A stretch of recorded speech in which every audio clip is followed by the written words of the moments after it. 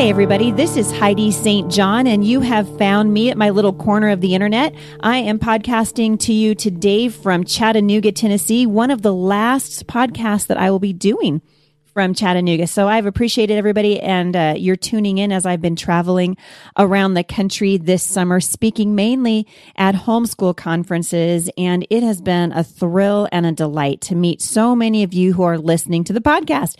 I just wanted to say briefly that I am loving it when you're coming up to me and you're asking for a moment of silence. Because that tells me that you are listening. So I appreciate that. I also appreciate the reviews that you are leaving for us over on iTunes, especially the last ones that have come in recently. We appreciate the questions. If you have a topic that you would like to see addressed here at the podcast, go ahead and email us at podcast@thebusymom.com, and we will be, we try to do at least one of those every week. So if you have something you want us to talk about, go ahead and give us a shout out, and we would love to address that topic at the Busy Mom podcast. All right. Many of you have been listening to Jesse. He is here with me again, Jesse Witten from Save the Storks. And I just feel really blessed to be able to have him here, because it's not very often that I have the opportunity to talk to somebody who is as involved in the pro-life movement as Jesse is, and has such an incredible ability to influence this generation with the message that's pro-life. And we have been talking about the power of information, and we sort of left off the last podcast talking a little bit about how the culture views women. And I mentioned to Jesse when we were off air, I mentioned to him that I do think that there is sort of this misogynistic view of women, particularly obviously from a male perspective. But I kind of challenged Jesse to sort of ask him, what does he, he's being like, don't put me in that box, because, men love it when women ask them what they think about feminism. But I'm going to ask Jesse today, because I think it's an interesting topic, something that's worth discussing, what the feminist movement has actually done to hurt women. And I think in many cases, it's been good. Obviously, we watched my husband and I and our kids watched a movie, and I'll link back to it today because I can't think of the title right now, but fantastic about, I think it's called The Suffragette. Yes, that's what it was. Fantastic look into the lives of women who had to fight for the right to vote. And I mean, these women had no control over their lives, right? Their children could be taken from them. They were basically treated like property. And they were treated like property by their husbands. They were treated by like people who these women had basically no voice according to the government. And like what often happens in the culture, the backlash, when that thing finally gets corrected, what we tend to do is overcorrect. And to me, the feminism, the movement of feminism is an overcorrection to the way that women have been treated for so many generations in this country. And so now we're seeing the feminist movement is, given rise to, women's rights and equal rights and all of that, especially in the 60s and the 70s. But we've gone well beyond now where I think what might have been considered normal or sort of the middle of the road. And now we've kind of swung the other direction to where there is this attitude toward women that if you want to have a baby, somehow you need to be more, you need to be more like a man. We've got kind of this weird feminist approach to women who are pregnant. And I think it has hurt women in this country. And certainly the feminist movement gave rise to abortion in this nation, and now babies are seen as an inconvenience and are routinely aborted for reasons of inconvenience.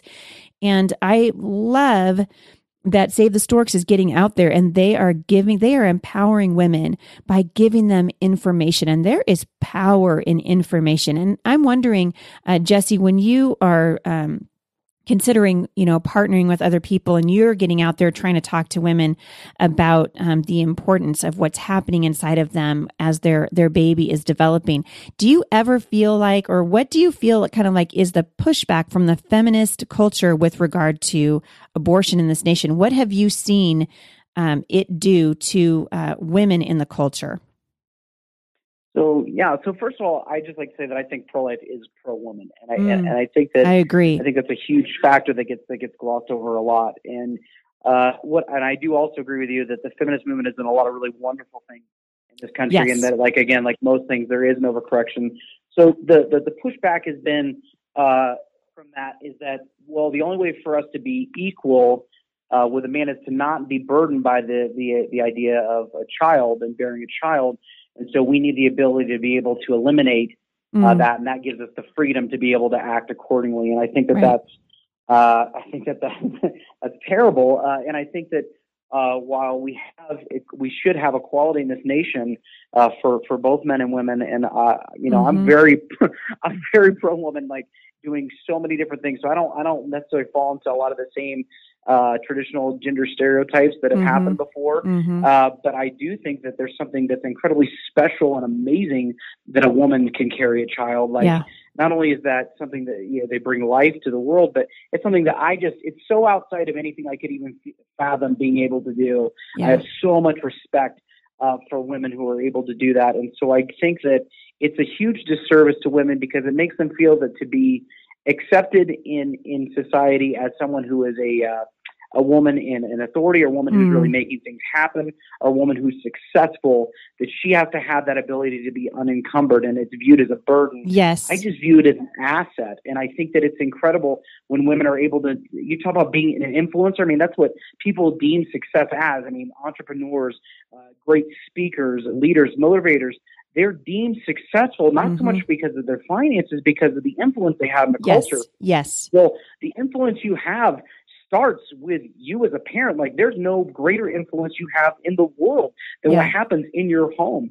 And so that can be a springboard for influence in every other area that you're involved in. And you're a perfect example. You have children and you're online, like you're teaching, you're speaking. Your influence is probably enhanced by the fact of your experience with teaching and educating your children. And so I think for someone to cut themselves off of that experience for the sake of success is making a huge mistake. Yeah, I agree. And it's true that when you give birth to a baby and you decide to keep that child, it's a game changer, right? It changes your life forever. You're never going back. Like my husband and I talk about that a lot. Like there was before children and there was after children, and our lives are different, but they're richer.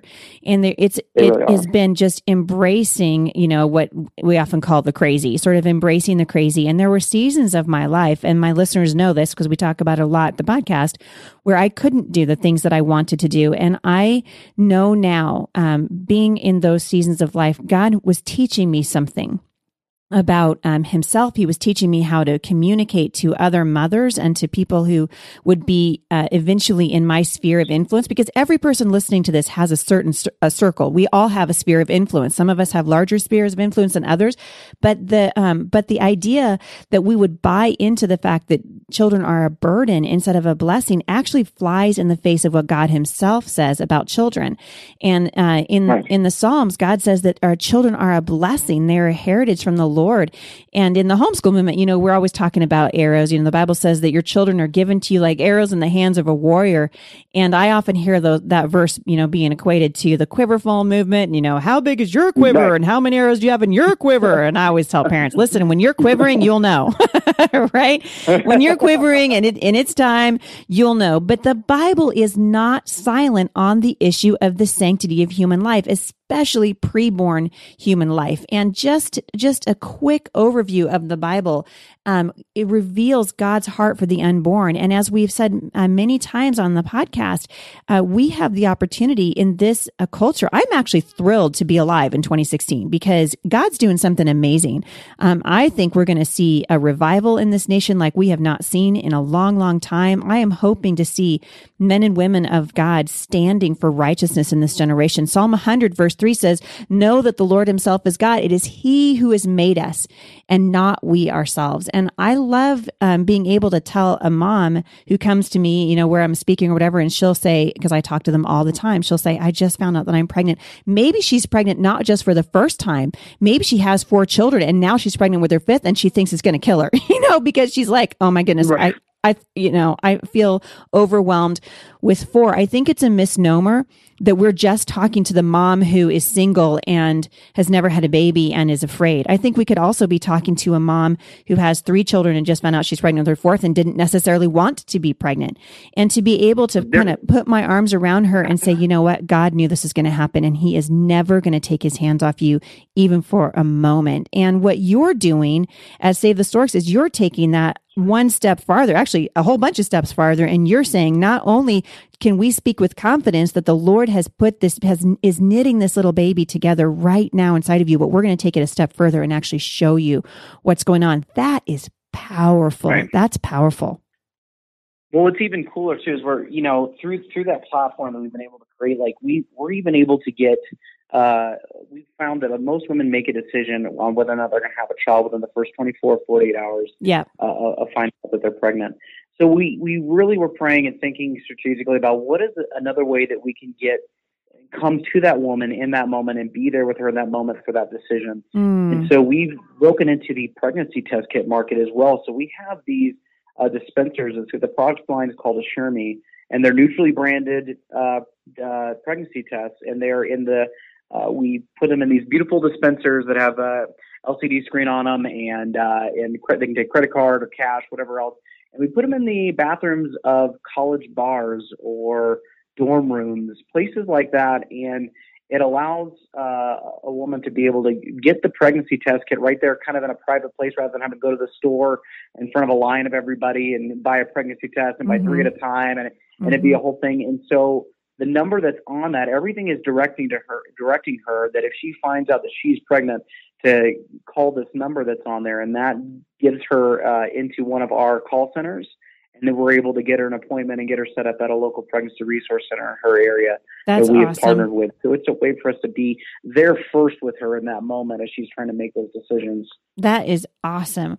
Well, I love what you guys are doing. We've got about 2 minutes left. I want to just really briefly, can you explain to how our listeners can get involved with Save the Storks and can be involved not only but through prayer, but also get involved and partner with you financially so that we can get the power of a sonogram and these pregnancy tests and the resources that you're offering into the hands of the women who need it?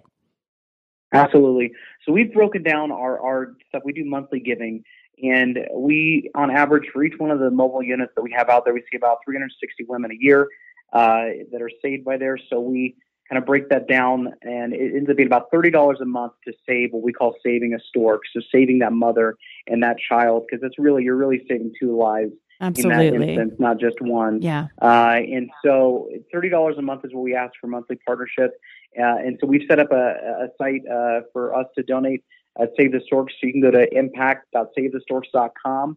And since you heard about it through this, put /Heidi St. John. So impact.savethestorks.com /Heidi St. John. Mm-hmm. And that's a way that you can monthly partner with us financially. Also, go to our Facebook page, share it with your friends on social media. We have a ton of great film work and media and memes and different things that you can post online that kind of share this message that the pro-life movement is changing from kind of the old standby of protests and some of those negative connotations that the media love to project over and over again to one of grace and truth and creativity in using the gifts that God's given us to reach people to actually help them and practically help them where they're at. I love that. And I want to encourage everybody to go to the Save the Storks store because it's awesome. And there are some awesome shirts out there, and we wear them all over. Literally, our family wears them all over the country, and they say awesome things like the storks are coming. Yeah. And I love it. It's part of a bigger plan too. So not only is the branding great, we've been blessed with a great branding marketing program, but it's part of our bigger goal, which is to rebrand the entire pro-life movement altogether, so that when someone sees that Save the Stork symbol, it's not so much to promote us as an organization, but we want that to be synonymous with the messaging of the pro-life movement. Absolutely. So when someone sees that, we're able to control the messaging and what that is, so that it supports, in the end, all pro-life movements that are really working to try and make this an obsolete option here in America. I love it. Well, Jesse, thank you so much for joining me. I know that the moms and dads who are listening to this today are going to be encouraged. I know they're going to be encouraged by what you're doing, and we hope that you guys will get on board. I'm going to link back to Jesse and to Save the Storks and to the Save the Storks store in the show notes today. So if you're interested in getting involved with Save the Storks, please click on the show notes today, and all of the things that we have talked about will be there accessible for you. If you've got any questions that you want to send to me, any comments about this particular podcast, go ahead and shoot me an email at podcast@thebusymom.com. Thank you so much, Jesse, for coming on the podcast with me and spreading a message of hope and grace through what you're doing with Save the Storks. Happy to do it. Thanks for having me on. You're very welcome. All right, you guys, we'll see you back here next time at the Busy Mom Podcast. For more encouragement, visit me online at thebusymom.com.